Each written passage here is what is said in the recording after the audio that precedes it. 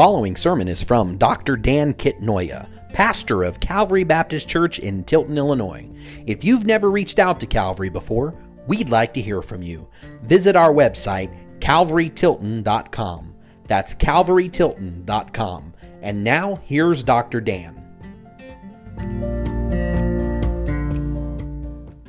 About 18 years ago, I was on a mission trip that changed my life, and for many reasons. But one of the things that happened on the mission trip, we had this group called the Nationals. They were from El Salvador, and they spoke Spanish, and they kind of got us around the country. And we also had a bus driver, and so we had a group of teens and a few adults. And this bus driver, he did things with a bus that American bus drivers don't do.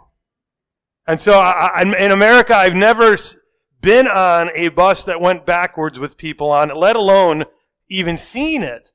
But on this trip to El Salvador, for some reason, this bus driver decides to back up the bus. But he didn't just back up the bus into a parking spot. He backed it up a hill that went around in a curve, scraping. There were tree branches hanging down, scraping against us. Off to the side was a cliff. And as he was backing up, I thought to myself, is there not a different way that we could get up this hill? Is there not a different approach to making the ascent? Is there not another way? Why this way? But as time went on, and especially after that he did it effectively, I thought to myself, this man could make big bucks in America with this level of skill set. But I learned to trust him as we went along. Being a Christian is a lot like that. Because being a Christian requires following Jesus, and following him will often be uncomfortable and even at times downright scary. It is then that we need to learn to trust him. In fact, I would tell you that oftentimes we don't learn to trust Jesus well until we step out on faith and attempt to do the things that he is leading us to do. What would this look like in daily life? How would this actually play out?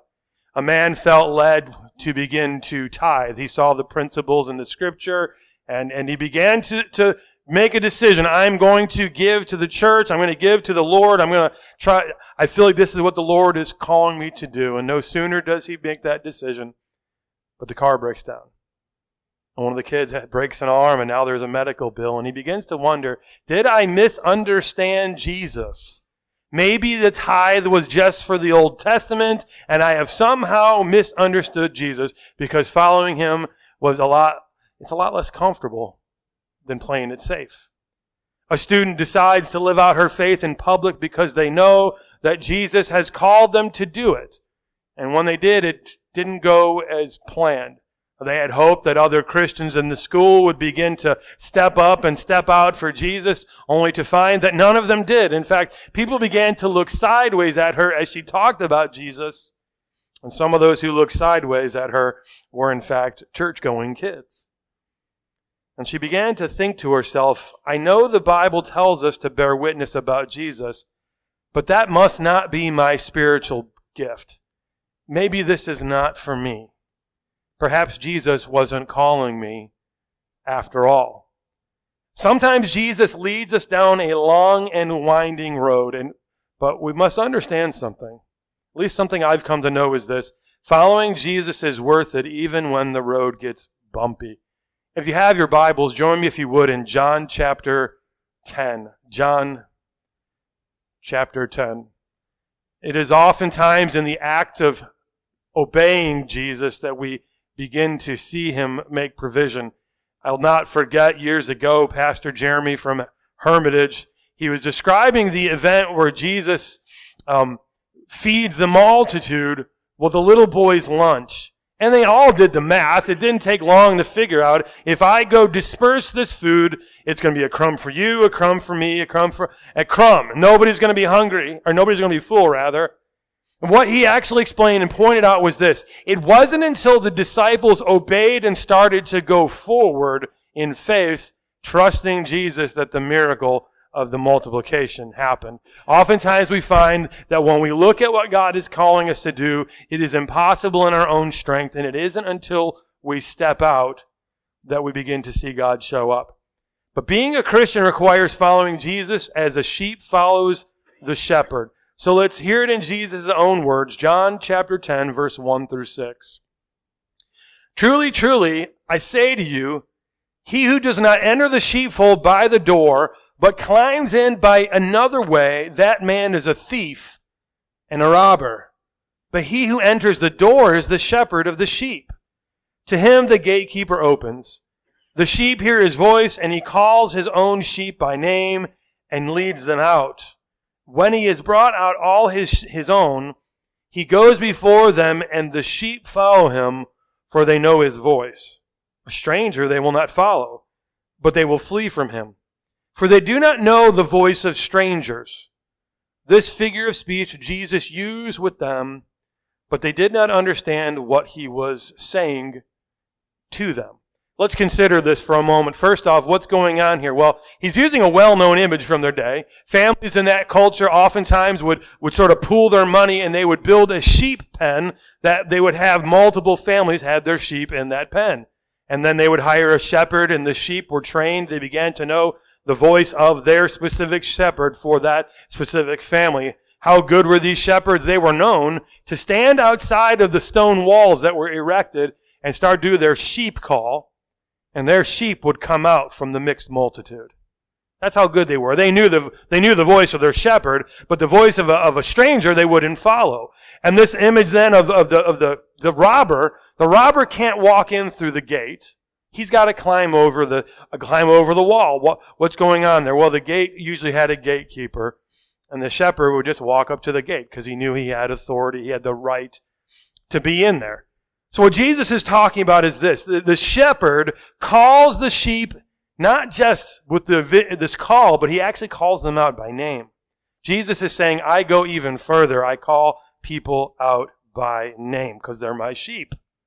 Now he's talking about salvation, but he's also talking about following, because salvation also includes following Jesus.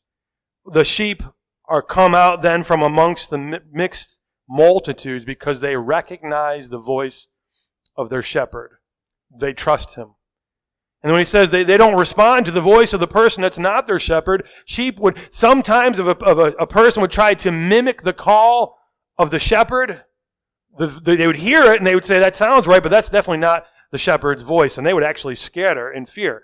Sheep also didn't have good eyesight. They're not smart, and they don't have defensive weapons. They were very dependent on the shepherd. And so Jesus is saying, look, I'm the good shepherd.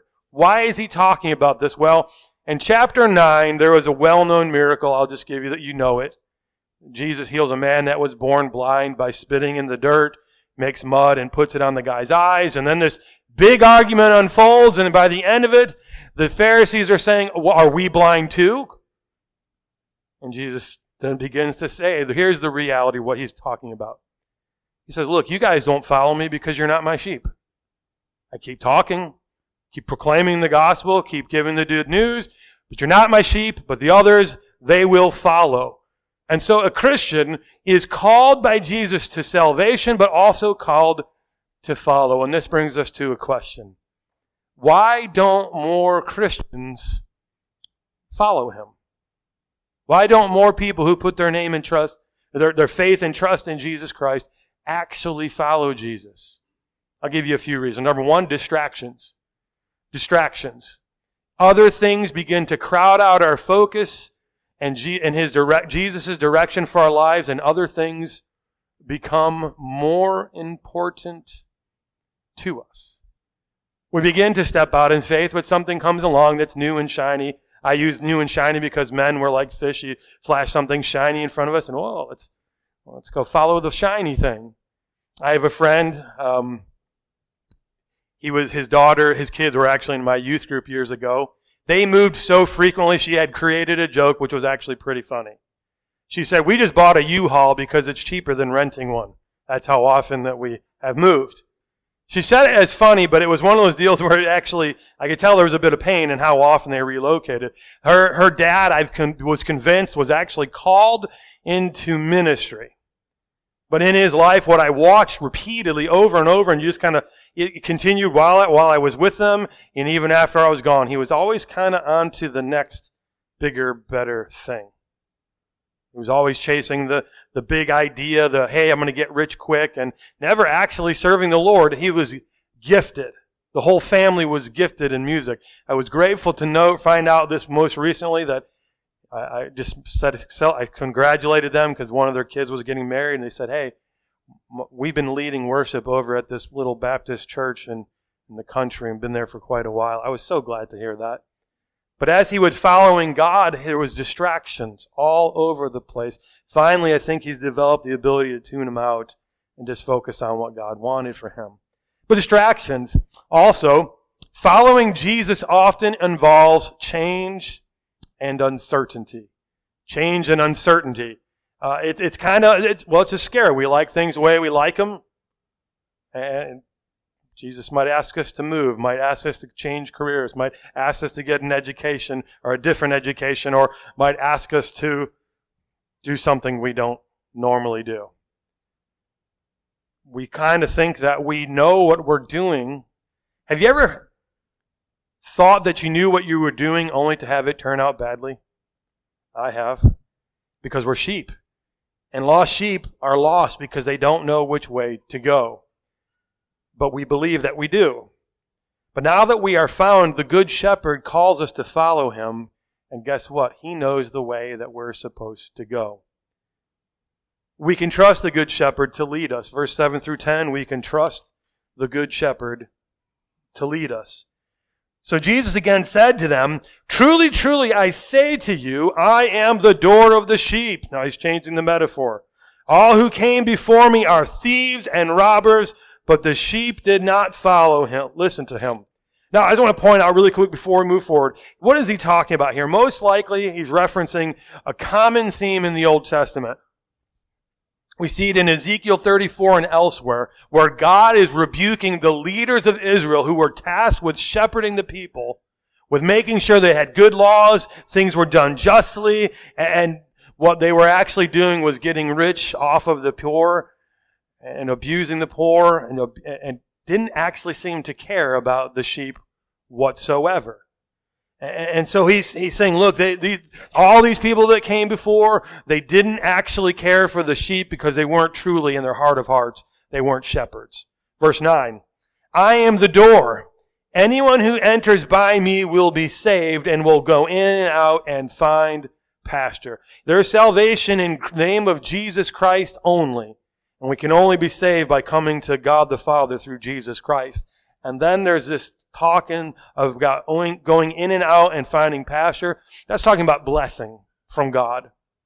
Verse 10, the thief comes only to steal, kill, and destroy, but I have come that they may have life and have it abundantly. The Good Shepherd offers salvation and abundant life. And if you have trusted Jesus for salvation, then you can trust him as he leads you to take the next step, to step out in faith, to take a risk, to do something in pursuit of Jesus Christ. If you're a person who has yet to call on Jesus for salvation, the first thing he's calling you to is salvation. Turn from sin. You're a lost sheep.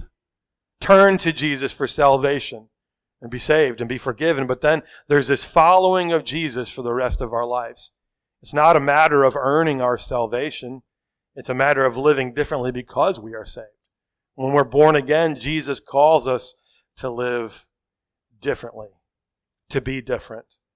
And we can trust the Good Shepherd enough to follow him because he knows the way and because he unselfishly sacrificed himself for us. Let's pick it up at verse 11. We can trust the Good Shepherd because he knows the way and he unselfishly sacrificed himself for us. Verse 11, I am the Good Shepherd. The Good Shepherd lays down his life for the sheep. There again, Jesus is talking about the cross and that he dies on the cross and that death benefits those who believe up to the present day. Verse 12, he who is a hired hand and not a shepherd, who does not own the sheep, sees the wolf coming and leaves the sheep and flees, and the wolf snatches them and scatters them. He flees because he's a hired hand and cares nothing for the sheep. These shepherds he's referring to here, they don't want to harm the sheep. But when push comes to shove and it gets dangerous, they're like, look, I'm not going to die for a sheep. And so off they go. But Jesus is comparing himself. He knows what's coming. They don't know what's coming. He is soon to die on a cross to pay for the sins of the sheep. And so he's talking about that, the gospel, as it were. Verse 14. I am the good shepherd. I know my own, and my own know me. That's why they respond to my voice. First, in the call to salvation, and then in the call to follow Jesus. Verse 15. Just as the Father knows me, and I know the Father, and I lay down my life for the sheep, and I have other sheep that are not of this fold, I must bring them also, and they will listen to my voice. What's he talking about there when he says, there's other sheep not of this fold? Well, here he's preaching to Jews, but then when he says other sheep not of this fold, he's talking about Gentiles who will soon be brought into this thing called the church. There will be one flock made of believing Jews and believing Gentiles. One shepherd, Jesus Christ. Regardless of how we understand God's relationship with the Jews in the future, understand something. There is salvation in only one name, and that's through Jesus Christ. And that's true of Gentiles and Jews to the present day. There is no plan B. There's just Jesus. And so he continues, verse 17, for this reason, the Father loves me because I laid down my life that I may take it up again. So here he's predicting the cross. He's predicting his death, burial, and resurrection. And then he speaks of his own authority, even in his sovereignty over the process. No one takes it from me, but I lay it down of my own accord. I have authority to lay it down, and I have authority to take it up again. He repeats essentially the same thing. This charge I have received from my Father. And so we see this, Jesus is a good shepherd. He sacrifices himself for the sheep. This was kind of unheard. He's using this image, this metaphor of a shepherd and the sheep, and now he's saying, I'm better than a shepherd because I am the good shepherd. A shepherd will put his neck on the line, but he won't risk it to the point of death. I, however, being the good shepherd, I'm going to die as a ransom to pay the debts, the sin debt of the sheep. And so now for those of us who have received this gift of salvation, who have responded to that invitation of the Holy Spirit to put your trust in Jesus, we're called to follow. And the question returns then, why don't more Christians follow him? Well, first off, I want to say there are a lot of Christians who do follow him. Let's be fair. But why don't more? Number one, I think there's a lack of understanding. A lack of understanding. And so a lot of times when there's the gospel is presented, turn from sin, turn to Jesus, call on him for salvation, because whoever calls on the name of the Lord will be saved. Yes, amen. But it isn't just a transaction, it's a transformation. We go from being lost sheep to now we are sheep and following the good shepherd. So there's actually not only the put your trust in Jesus, there is the now let's follow him. And what I've often seen, and I lived it out, there's a moment in time for many Christians, once they decide, yes, I'm all in, I'm going to follow Jesus, that's when everything begins to change in their lives. I'm not saying it's easy. It's oftentimes like going backwards up a hill while the tree is scraping your bus. But that's ultimately the moment where things begin to change in the life of a Christian. Then there's the lack of faith. Lack of faith. Brother Taylor mentioned it this morning, this idea, who am I that I'm going to step out and do something for God? Something big. What about something small? Whatever that is. The truth is, because of the glory of God and the fact that we are eternal beings and the things that we do in this life for God have eternal weight, even the things that we think are small when done for the glory of God and the advance of the gospel are not really small at all. I got to witness this on Friday We had made plans to go to Indianapolis to go to a pizza shop and go to the parks in Carmel. Very nice parks in Carmel. And Austin, Bob Donnelly had given us a bag of these gospel coins. And he made sure to get one of those gospel coins because he was going to leave it for the waitress. Now, in the scheme of things, you might think small, but I don't think so. Maybe the waitress won't think so either. We left the gospel coin that Austin wanted to make sure that we brought. I did not, the preacher did not put that on him. Not small.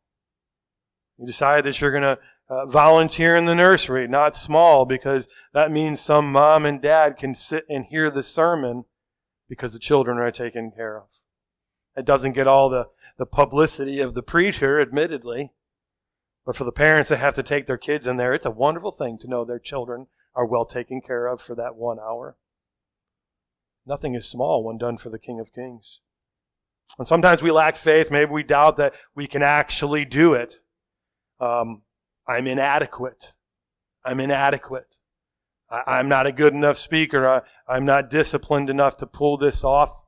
And all of those things. But when we start wrestling with that, we're ultimately looking back on ourselves instead of looking at God. Or then we have fear. What if I mess up again like I did the last time? What if I mess up again like I did the last time? Christians many times step out in faith, and we all have bad moments, do we not?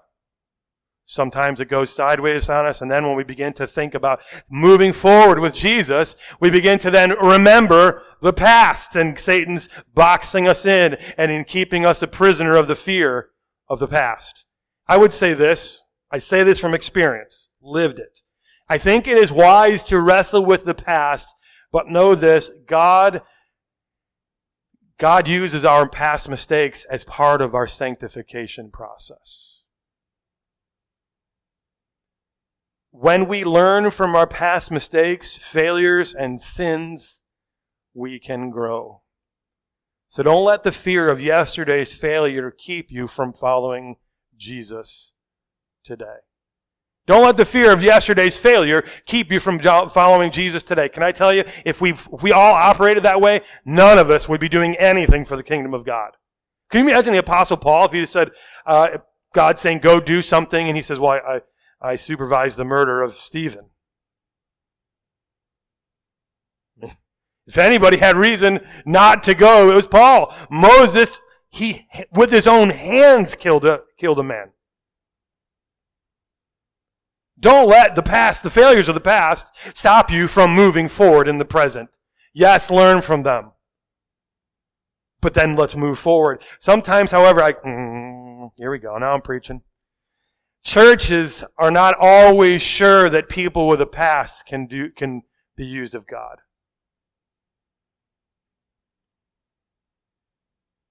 And so people are afraid. Look at my tattoos. I got to cover them up. And that's all important to think through. But can I tell you something, church? We have to get to the place in our lives where we recognize that people with a past are exactly the people that God uses. Because I wouldn't be standing up here. I'm going to brag on my wife. My wife made a lot of really good choices in her life. And before I moved from Cleveland, I remember saying to a coworker, I know I'm going to meet an awesome woman, and I'm going to have to live down the embarrassment of the past. I was afraid. And that is what happened. She didn't do all the dumb stuff I did. Don't let the failures of the past keep you from moving forward with Jesus today. And when we have people coming into our church who are obviously coming out of some stuff, admittedly, we don't have to hand them the keys to the youth van and say, take the kids for 3 hours away. We're not dumb here. But on some level, we can take a chance and let somebody serve. You may find out that God has really called and equipped somebody, and they're just beginning to emerge. Why don't more Christians follow him? Doubt. I believe God is leading me, but I don't know if I can do it. Can I just suggest it's good to wrestle with your inadequacies on some level, but pray it through and talk to Christian friends who love you and know you and are willing to tell you the truth. To tell you the truth. Jesus said, count the cost. Sometimes we recognize that following Jesus is going to involve a sacrifice. A sacrifice. Jesus talked about it. He said as much. He said, hey, you're basically pointed out, you're going to end up leaving homes and families and your dad's house, but nobody who's ever sacrificed family and fatherland for the kingdom of God is going to end up on the losing end of the deal. That's my paraphrase. Translation, you leave home to serve God. It is hard. But God blesses along the way. I got a lot of family and friends in different states now. It was never possible had I stayed in Ohio, to be frank with you. But there is often a sacrifice with it. But don't be surprised if Jesus asks you to make a sacrifice of some kind. After all, He sacrificed Himself for us. And if He is our shepherd, and He is the one we are trying to be like, then don't be surprised if He asks you to make a sacrifice. Following Jesus will cost you something. Church, are we willing to pay what it costs? So where do we go from here? Number one, I think decide to follow Jesus and trust Him. Trust Him even if it feels like you are on a bus going backwards up a hill. There may be an easier route, but not a better one. There may be an easier route when you follow Jesus, but not a better one. Trust Him. Even if He leads you through the valley of the shadow of death. I want to do my best to quote Psalm 23. I don't have Pastor Kurt's memory. The man's amazing, but I'm going to do my best. The Lord is my shepherd. I shall not want. He maketh me to lie down in green pastures. He restores my soul. Yea, though I walk through the valley of the shadow of death, I will fear no evil. I know I'm messing up the order. Your rod and your staff, they comfort me. Pause. I would not have known the rod and staff, the rod of protection and the staff of guidance, had I stayed in park. Using a metaphor, so stick with me. I figured out a long time ago that God can't use parked cars. Now, I don't like to use the word can't. Maybe I should say God won't use parked cars. Because when you and I decide we're going to put it in park and stay in park, His first object seems to be getting us out of park. You can't steer a parked car. You ever ridden I don't know how many of you guys have ridden a Sea-Doo? They're still around, I don't know, but you can't turn them when you don't have the hammer down. You just turn in a steering wheel. Nothing's happening. But you put the hammer down and the thing takes off and then you can steer it. The same kind of works with the Christian life. I have found out that I don't always know, I would never have known, let's just say it that way, I would never have known the rod of protection and the staff of guidance from God had I stayed in park. Yea, though I walk through the valley of death, of the shadow of death, I will fear no evil. Sometimes a shepherd would lead a sheep through a steep valley where the sunlight doesn't get in to get to where the green pasture actually is. But it's scary because as they're going through, they can't see what's in front of them. Sheep have bad vision anyway. You and I think we're smart, but we really can't see what's coming and 20 minutes from now. You think you know how it's going to go, but you don't know. Jesus knows the way, and if we're following Him, sometimes we walk through the valley of the shadow of death, and we don't know how our foot's going to land when we take the next step. But when we follow Jesus, ultimately He is leading us through something to something better. So what do we go do with this? If you have trusted in Jesus for salvation, trust Him then enough to follow Him. And when you do find yourself where your enemy is on one side, look for the rod of protection. As a man, I want to be the one who does all the protecting. But sometimes that's not really how it works. It's really cool when you see God just wham. I had a big brother. I'm bigger than him now, but he's older than me. Kid picked on me. I came home bawling. I'm not sure I'm allowed to say this, but I was really happy when he did this. It was his friend. He saw his brother come. I used to have braces on my legs, so he was making fun of me for how I walked, and I came home crying. And my brother didn't say a word. He just went across the street and he bloodied his face for him. And you better believe I was like, that's my big brother. Man, when God steps in and whacks somebody on the head for you, that's my Heavenly Father. When you were about to go do something that you thought was right, but then God kind of intervened, it's a beautiful moment. Here's the thing. Sometimes we try to do the right thing, what we think is the right thing, and it's not wrong, but God sometimes protects us. And you and I don't ever get to know what that's like so long as we stay in park. Sometimes let's follow Jesus even when it feels like we're in the valley of the shadow of death. Follow Jesus even when it feels like you're on a school bus in reverse going up a hill. Cliff on the side, trees scraping through the windows with a bunch of kids. Follow Jesus. Let's pray. Father in heaven, I thank you for today. I thank you for this church that loves the Word of God like I do. I thank you for your leading and guiding us. I know if we had the time to poll the room, we could all share stories of how God has how you have protected us and guided us. I pray that you give us the boldness that's needed to do whatever it is that you want us to do, and pray that you give us just help us hear you. It's in Jesus' name we pray. Amen. You've been listening to Dr. Dan Kitnoya, pastor of Calvary Baptist Church in Tilton, Illinois. If you'd like to learn more, visit our website, calvarytilton.com. That's calvarytilton.com. Thank you for listening.